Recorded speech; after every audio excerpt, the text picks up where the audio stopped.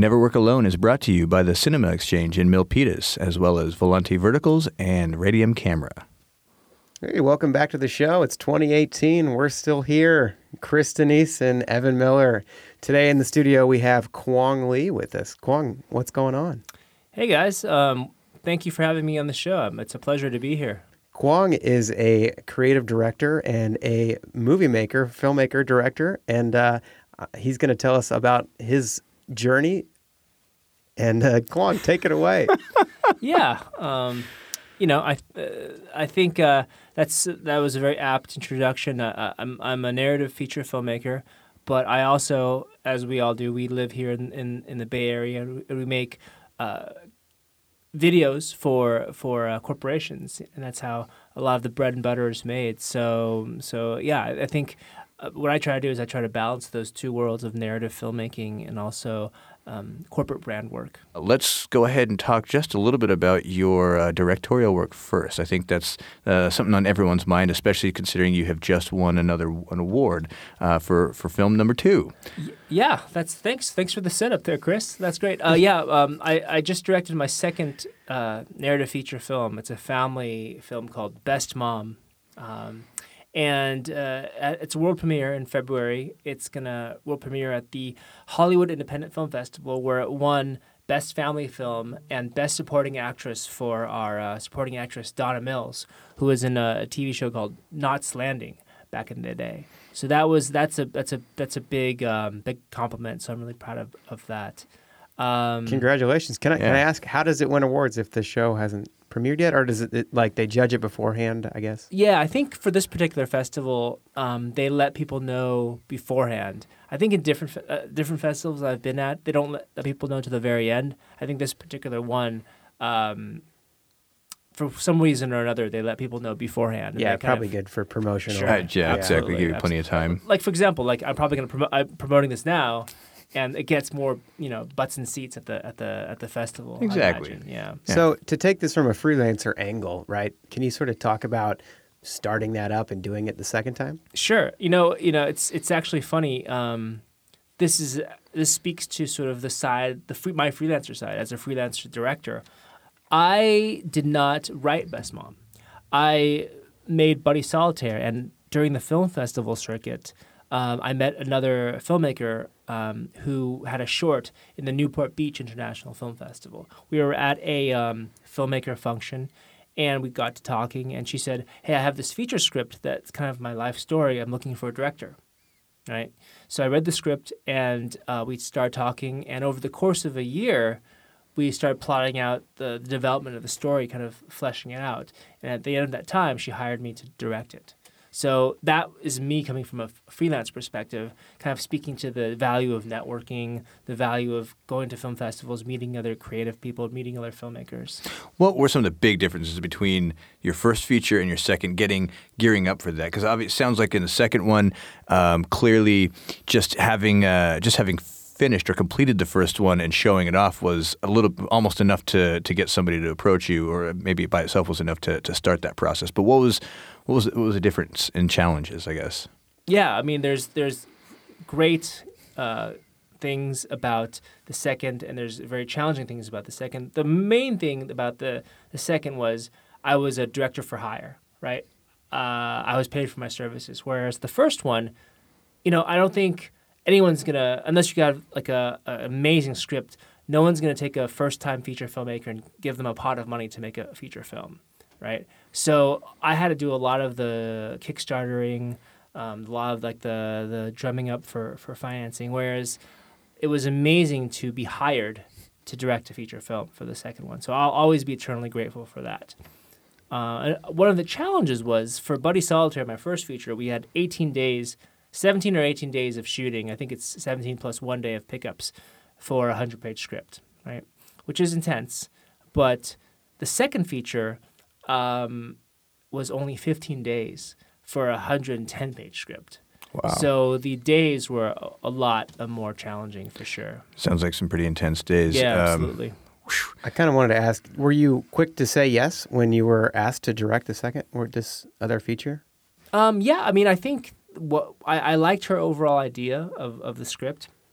And her project is about a mother, an introverted mother who tries to reach out to her daughter, and at first can't. But the mom takes a improv comedy class in order to kind of get out of her skin, get out of her shell to talk to her daughter. That has a similar arc to my feature about a stand-up comedian who teaches at a mental institution. So there's a similar theme of comedy, healing, that kind of arc. So there was a similar through line, which made me want to approach that project. Mm-hmm. Were there other approaches? I mean, it sounds like it sounds very streamlined the way we just discussed it. But did other people come out of the woodwork? Oh, I just saw your film at the festival. I really would like to talk to you about directing my script. Here, can you take a look at my? Was a lot of that, or was it really just one person? There's a lot of conversations, and I think if you're lucky enough to get your film on the film festival circuit and have those conversations with other filmmakers, you're very lucky. But at the end of the day, when it comes to making independent features, money talks, right? You either have the budget to make a film or you don't. And so I had a lot of discussions, but this was the project that had funding. This was the project that had a script ready. This is a project that was ready to go. So just like in the corporate world, to have, you can't really move on a project, as you guys all know, unless there's a budget together or a company that's initiating the video. Similar to feature filmmaking, you hear the story in Hollywood a lot. A lot of films, a lot of people don't accept that a project's happening until they're on the day of the film, the first day of shooting. Right. I kind of agree with that myself. Sometimes, even with a budget, sometimes it's like, well, we'll see. when the cameras roll, then we're working. Sure. So sure. To go back to that conversation when she asked you to direct the film, did you have a sense of how much budget there was already? And like, I guess for me, it's like, how much consideration for crew and time did you put in before you came back and said, yes, I want to do this. I can be a part of this. Well, I mean, I think the key there was I was a big part of the script development process. So she brought to me an early draft, and together we sort of crafted and honed the story. And so I knew the general scope of the budget, and it was very similar to the scope of Buddy Solitaire. So I knew what we could do, what we couldn't do. We couldn't do huge, car chases. We couldn't do huge VFX.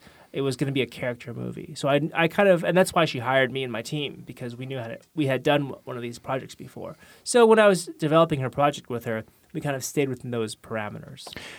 Is the budget something you're willing to discuss? I just kind of working within it. I think the way to describe it, and this is the way I've said in film festivals too, it's SAG ultra low budget. And Gotcha. people online can look up what that means. In terms of working within a budget, a limited budget for a movie like that, as a freelancer, you're the director, but I'm guessing that a lot of your experience came into play here. Was this your client's first time as well? Yeah, it was Or, her. I should say. She had made other short films, but this was her first feature. Okay. And so, alluded to the experience. I mean, were you alluding to sort of the corporate experience coming Yeah. in there? Yeah. There's two ways. I mean, I think I mentioned this in a different talk the other week. One, getting things done on budget is huge. For us making media for companies, that sort of, if you go over budget or you don't adhere to the budget, you're not going to be hired again, right? Right. That was a huge thing for me. And working with my producer, we were very, very cognizant of that. Secondly, it's very important for the kind of corporate filmmaking we do to get your days done. Make sure you get all the shots, get all the interviews. Just side note is that for independent filmmaking, your days are 12 hours as a minimum. And then for me as a director, I was looking at dailies. So my days were 16, 17 hours. And so by the end of the 15-day shoot, I was like, get me back to a corporate shoot. Get me back to a corporate production. So the second thing is, in a corporate production, you kind of are very, very, by the time I directed Buddy Solitaire, I had done maybe 100 corporate productions. And so I was very used to working with camera people, used to sort of working with sound people, transferring footage. All the technical elements of a video shoot I had a pretty good sense of. So that really helped get both features in on time and on budget. Awesome. Yeah. Right. Can I talk about how much overlap you had, I guess, in terms of your crew? Did you bring back a lot of the people you worked with? Yeah, well, that's really interesting. Yes, I did. My third feature is going to be shot in the Bay Area. And my first two features were shot in LA, so I used a lot of crew that I did short films with in Los Angeles. not too many. A few DPs were under consideration for the second feature, and you may want to edit this out or not. But some of the DPs within this The Cinema Exchange?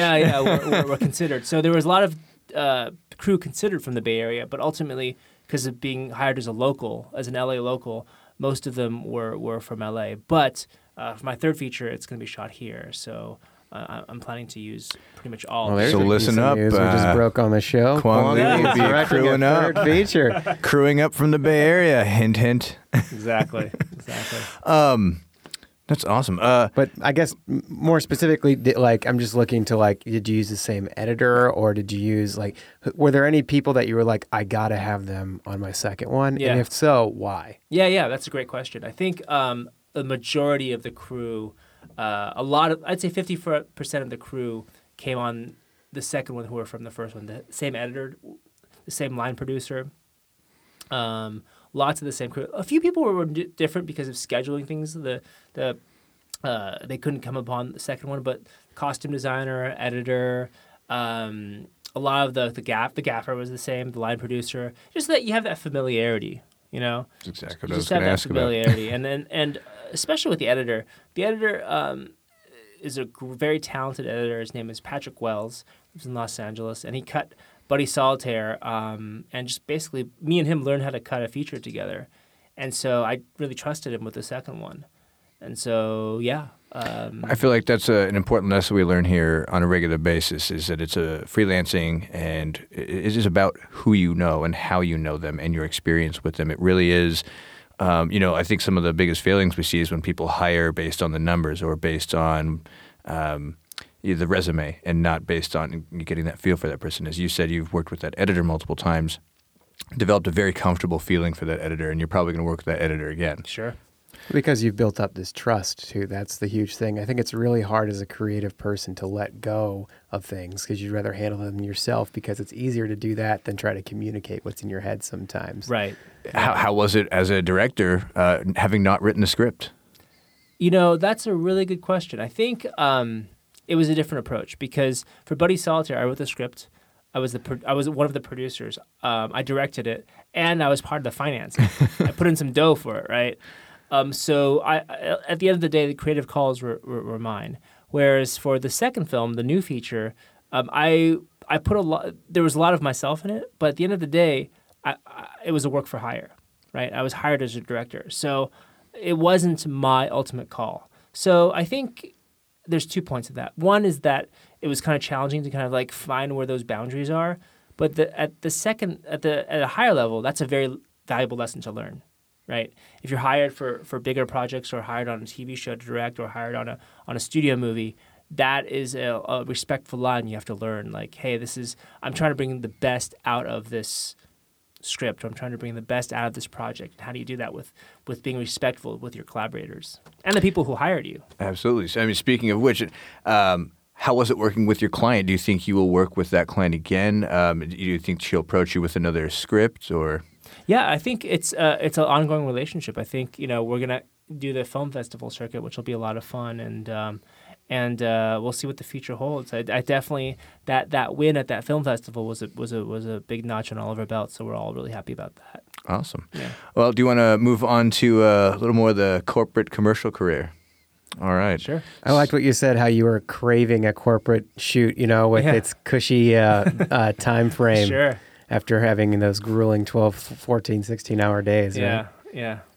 I think that we all know that not all corporate shoots are that easy, but I'm sure we've all been on some interview shoots that aren't too challenging, and so it's just a different. It's just most of the time, corporate shoots are decently funded, right? And the sort of contrast, if you're doing an independent feature where the budget's really tight, you can be decently funded, but you're still scraping for every piece of production value from that budget. Every day is valuable. It's important that the food gets on set. making sure that people have water. Making sure that people have water. That seems like a very basic thing, but that's very important on these independent films. I learned a good rule in Boy Scouts, and it was a good leader brings water to his people so they can get on with the task at hand. It has absolutely served me well as a producer and director, and I'm sure it is, seems super simple, but it's really important. Totally. It's like, a happy crew is a crew that's well fed, Yeah. And I think the thing with independent films is that, I think sometimes on corporate shoots, you wear a lot of hats, but on independent films, for sure, you're wearing a lot of hats. You're making sure that, people are happy. You're making sure that the day's done on time. You're making sure that, the location's there. It's just, it's a lot more, it's more demanding. And that's why I made that joke that I was kind of craving a corporate shoot afterwards. Yeah.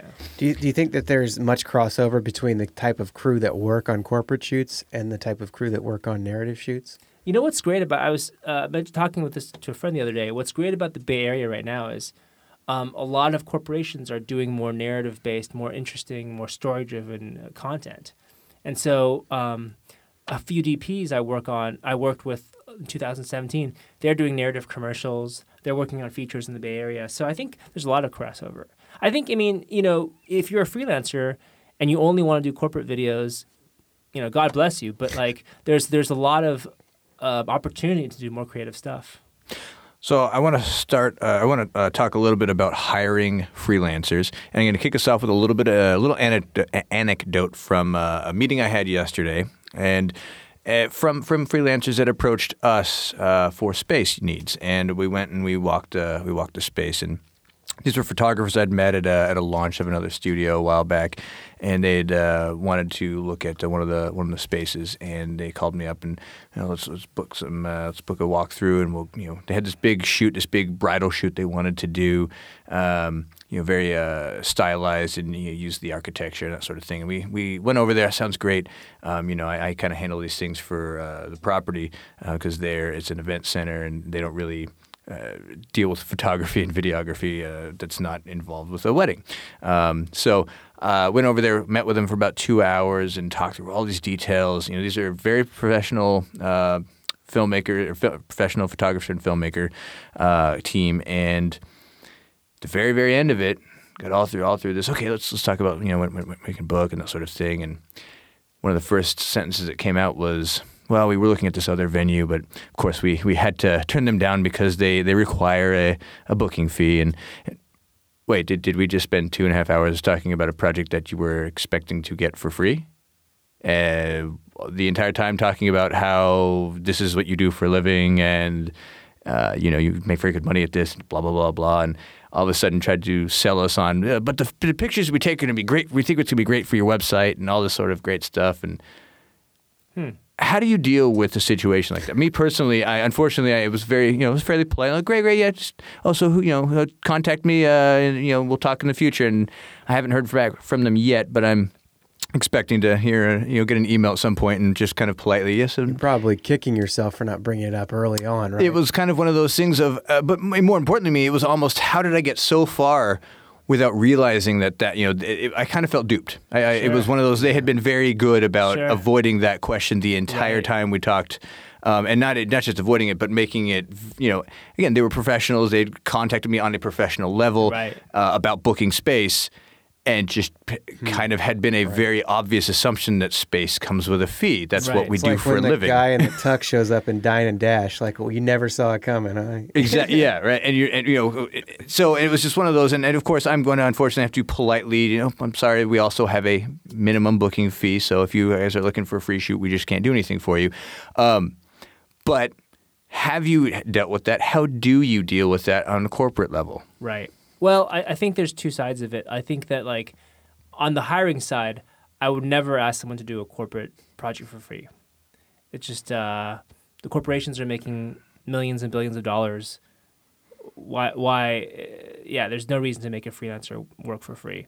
I think, on the freelance directing side, I think a lot of people are looking for freebies. I think Evan touched upon. You put it pretty close to the beginning of the conversation. Hey, what kind of budget you're looking at? You don't have to be a jerk about it. You're like, hey, is this I'll give you an example. I was talking about a project with someone recently, and she was saying how she had a relatively low budget. So okay, well that's fine. Maybe it's just they were looking for kind of some inspirational video, but if you don't have a big budget, maybe it's not the beautiful stock footage and the motion graphics. Maybe it's just the key stakeholders talking to the camera, saying how motivated they are. Right? There's solutions. Right? Yeah. But I think that I think we all freelancers share the same feeling that you feel sort of used if someone's trying to get work out of you for free. Yeah. But I will make a comment here that sometimes I've done free work. Sure. But it's only because of two reasons, right? One, you love the project and your heart's in it.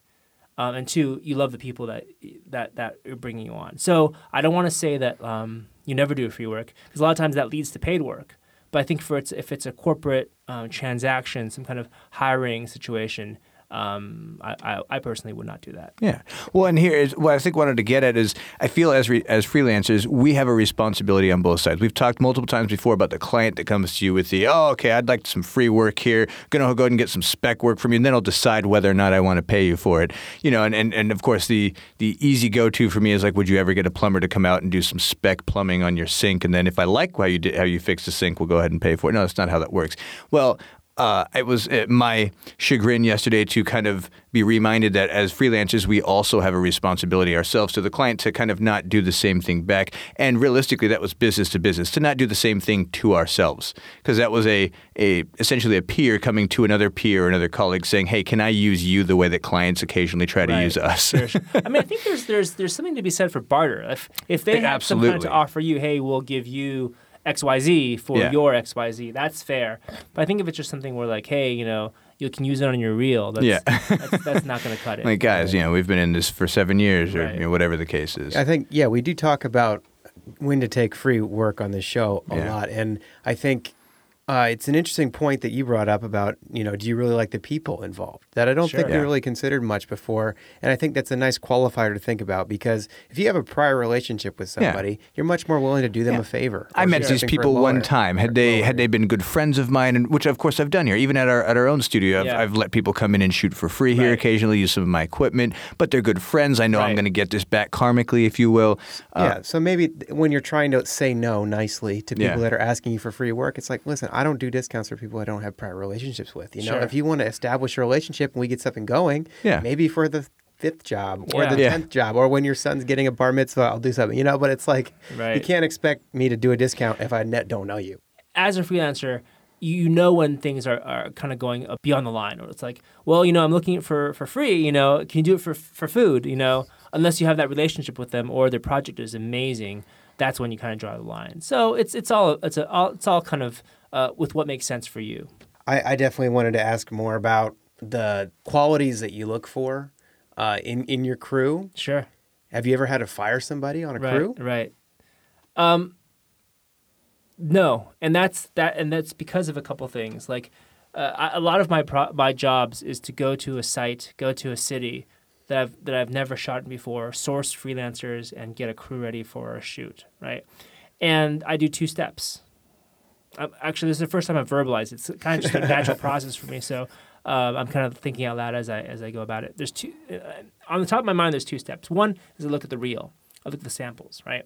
And if it's an interview shoot, I look at their interview footage. If it's a narrative production, or if it's sort of like a more B-roll product shoot, I look at their product footage. I want to make sure that they are right for the project. Okay, so let's say I have a shoot in Orlando coming up, right? So what I did is I sourced different crews in Orlando, different small production companies, and I looked at that type of footage. Okay, that's step 1. So I know they can do the job. Step 2 is I have a nice conversation with them on the phone. I talk to them about what other projects they do. I kind of talk to them about the scope. I just have a 20-30 minute just a person-to-person chat. And that chat can lead to a lot of really interesting discoveries. They can be really uptight. They can be really sort of difficult to communicate with, or they can be just really pleasant and nice, And 10 times out of 10, I'll go with the nice person. Okay. That just happened to me recently when I was sourcing a crew in Vancouver. Both had pretty similar reels, but one person was kind of playing hardball with me, And then even after I told him he didn't get the job from the other guy, he said, "Well, why not?" He kind of gave me the third degree about it. And so that kind of confirmed my feeling. Obviously, I went with the person who was very laid back. But I like how you said, no, I've never had to fire anybody. And there was a look of pride in your eye. And I was like, I wonder where that's coming from. And I think it's to say that you spend the time to really hire the right people. You don't make decisions quickly. You take the time to call somebody instead of just writing the email. Right. What are some of these things that you pick up on the phone? How could somebody be more likely to get hired by Kwong Lee on the phone? Right. That's a great question. I think it's a willingness. I think there's a great production company out of Vancouver. I'll give them a shout out. Big House Productions, right? And he did everything right. Doug's a great guy, and we've become friends after that. And I think this is great feedback for freelancers. Be open. Be collaborative. If the vendor, or if the hirer has an idea, hey, maybe do you think we should do drones? Maybe, yeah, let's try it. I know a couple drone people from my region. Let's give it a shot. The budget might be too high, but I'll give you some numbers. It's a game. You're tossing a ball, they're tossing a ball back to you. Don't be like, don't put your, I'm physically in the room right now putting my hands across my chest. No, this is the rate. This is what you can get, period, Everyone's human.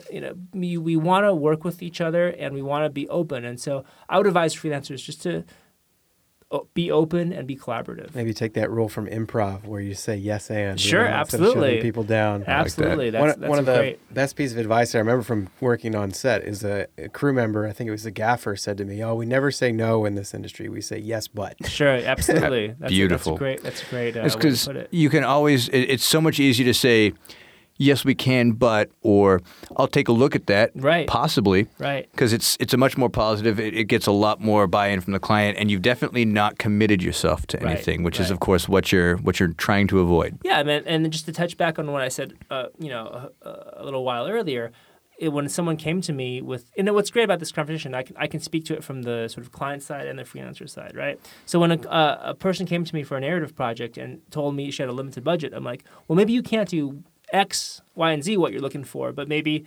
it's people speaking into the camera talking about this and that. Maybe it's a simplified thing. So there's always options.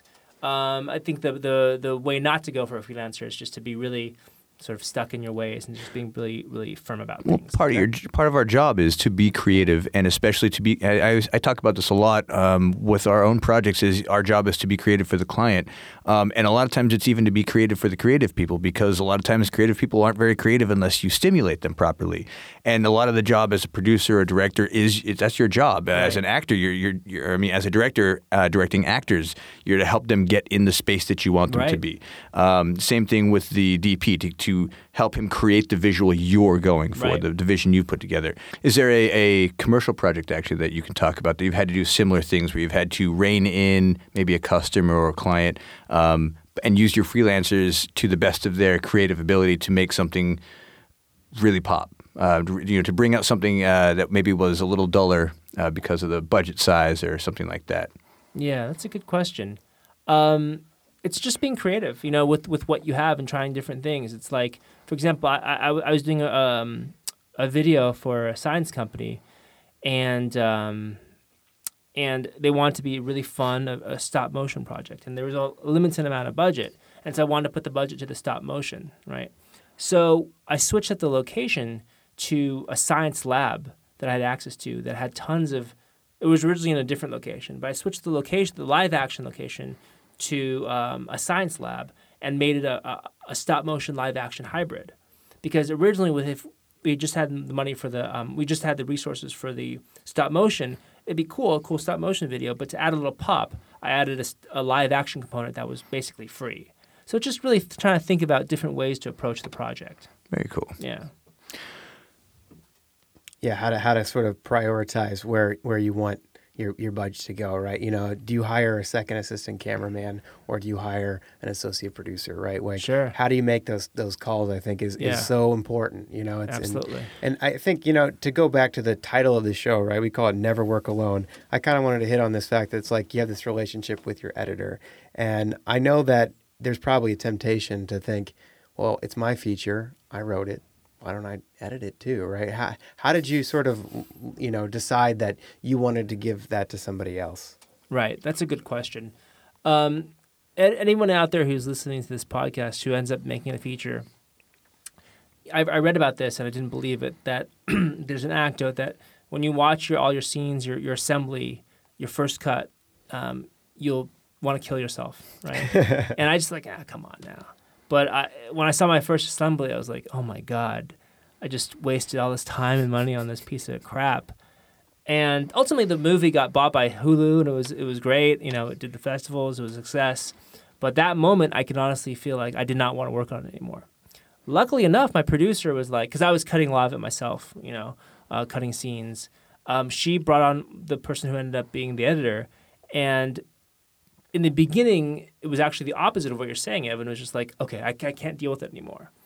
And that person put together a second cut that was like, there's some psychological elements of me seeing this like string out that wasn't very good in my mind because I had been so familiar with the footage, and they were able to transform it into a breathing narrative that actually still had flaws but worked.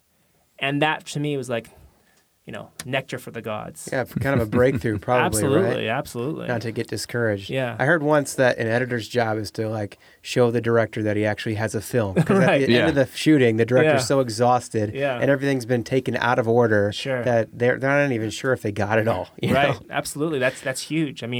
That was exactly how I felt. I was literally discouraged. Like I put all this time and money into nothing, and that editor really saved the day in terms of kind of making me realize that there was a movie there. So let's just briefly, I think, to wrap up, let's touch a little bit more on the corporate side. And I wanted to pop out a phrase I think I've maybe mentioned a couple times before in previous casts, which is hire slow, fire fast. You said you've never had to fire anybody. Mm-hmm. Have you ever had to walk off a job yourself or not take a job? I've never had to fire anybody. But as you guys know, this is a freelance business a lot of times in Silicon Valley. And people who end up continuing to work, continue to work, right? I've had situations where like I haven't brought someone back. Right. It's they never fired themselves. Right. I've never but it's a freelancer, as you guys all know, comes to work when a client calls you and says, hey, can you work in February, right? Those calls can stop coming. Yeah. So I don't want to say that like I've never done that because I have like stopped calling, and that's just from the same reason we all know, like attitude, quality of work, et cetera, et cetera. Have I ever walked off? Are you talking about on a narrative project or a corporate project? Either one. And when I say walk off, I wouldn't necessarily say like in the middle, of the shoot, Sure. throw down the headphones and walk off. Yeah, has there been a point? Because I personally have.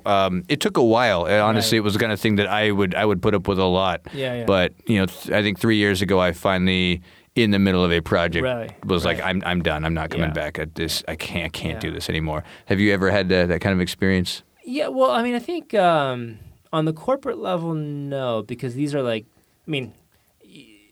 I've quit jobs, Sure. but these are the kind of like full-time gigs. Well, then, have you had anyone do that to you? Maybe a couple of freelancers who you just got in over their head on something they weren't ready for, or they just weren't ready for 12-hour days or whatever the case was. Yeah, it's so interesting. Like, a lot of times, because independent films are really intense, a lot of people will go in for like very beautiful reasons. They want to make a piece of art. They want to get into the film business. But I've had, in the course of these two features, like PAs or, sound people or whatever, or grips, just not show up the next day. Either because they're being paid very little. They're always paid, but like the reality of those 12, 14-hour days is not part of their sort of idea of what the idyllic aspect of working on a film set is. And as we all know, it's far from idyllic sometimes. So I think I've had that for sure. Basically unprepared freelancers or unprepared for the freelance world. I think so. But you know what? I think it's not for everybody. I think it's people see the end product. They see a beautiful video, they see a beautiful narrative, they see an amazing movie, amazing music video, but they don't really understand. I don't want to sound pejorative, but there's a lot of hours and blood, sweat, and tears that goes into that. Well, I'll put it this way. I had a client 3 weeks ago come in, and halfway through his shoot, finally went, whew, I had no idea it takes this much to make this kind of a thing. I kept thinking, why can't you guys just show up with a camera? And Yeah. now I understand. There's 7 Right. people running around here. There's lights. You're adjusting everything every time I move the wrong way. And it's something that, I think from a freelancer, yeah, as you said, you see that end product, that beautiful Hollywood movie, and you go, I want that. I want to be known for that. I want that as part of my resume, whatever the case is. And what you end up with is in that first 2 or 3 weeks of heading that way, realizing that took a lot of work. Sure, absolutely. I think there's some people in certain industries probably lend themselves more to it than others that kind of fluff themselves up, make their job seem more difficult than it is sometimes to try to get that response out of the client. And I think like the ends may justify the means sometimes there. I think that often if you're just really skilled at your job and you sort of do things smoothly, your client will notice anyway if they're smart enough. Hopefully, if they're not going to notice it, they're not going to notice it when you're fluffing yourself up either. On average, you got a bell curve. I think in most situations, clients included, most clients are going to notice you being professional if you're just professional. You don't have to tell people you're going to be professional. You don't have to remind them. Right. They'll notice because that's what most of us, as any client is going, when I'm a client, I'm looking for a professional. Absolutely. Yeah, chances are they've worked with other people too, so they don't need you to tell them how difficult things are. They just want to see you handle it. Yeah. Right. I did want to just quickly mention because we were talking about firing and like quitting jobs potentially. I had this insight last year that I am so much more willing to give up on my own personal creative projects than I am when I'm hired to do the job. And I agree. I think it's just sort of instinct where it's like I will put up with so much crap and deal with so many endless revisions or doing things 100 different ways if I'm getting paid. But if it doesn't work, if it's my own personal creative project and it doesn't, like, I see that first assembly, I'm like, not worth my time? Yeah. With another couple hours, Yeah. it might have been great. Right, Yeah. right. It's hard. I think I'll let you touch upon the part of being a creative that's half incredibly confident, because it takes incredible confidence to embark on a project, and that half insecurity of like, am I doing this right? Does this suck? That's in all of us. Yeah. Well, it's been a pretty big. Wow, it's been a pretty good podcast. Chris is hammered. Oh, I'm halfway through my Bud Light with a little Clamato in it. Yes, I'm. Oh, hey, before we stop, I did want to talk about my production company that done a lot of these narrative and documentary projects, as well as corporate projects called Satellite Films, and our website satellitefilms.us, and come check us out. Awesome. You heard it first here on Never Work Alone. Your next film is? It's a road trip thriller called Caravan, and it's about a couple who their dreams have been shattered in Los Angeles, and they take a road trip back home to their parents in the Bay Area. And it all takes place on the 5 freeway, and what seems to be just a hijacking thriller turns into something very, very different, a magical sort of science fiction story. Well, we look forward to it. Do you have a date for the film festival in February? Oh, yeah. It's, well, I wish I did. The film festival is is at the ArcLight from February 21st to the 28th. I don't know the exact date yet, though. But that's where it's playing. ArcLight in Los Angeles. Awesome. And if people want to check out Buddy Solitaire, they can? BuddySolitaire.com or Facebook /Buddy Solitaire. And you said Hulu, too? And it's available. Hulu, yeah. So there you go. That's probably Yeah, the yeah. easiest way for Yeah, our fans. absolutely. Well, Kwong, thank you very much. Thank you so much. Thanks, guys. It's been a wonderful Getting Back Into It podcast right here from the podcast pod by Volante Verticals over here at the Cinema Exchange with equipment by Radium Camera. Thanks for joining us. See you next time.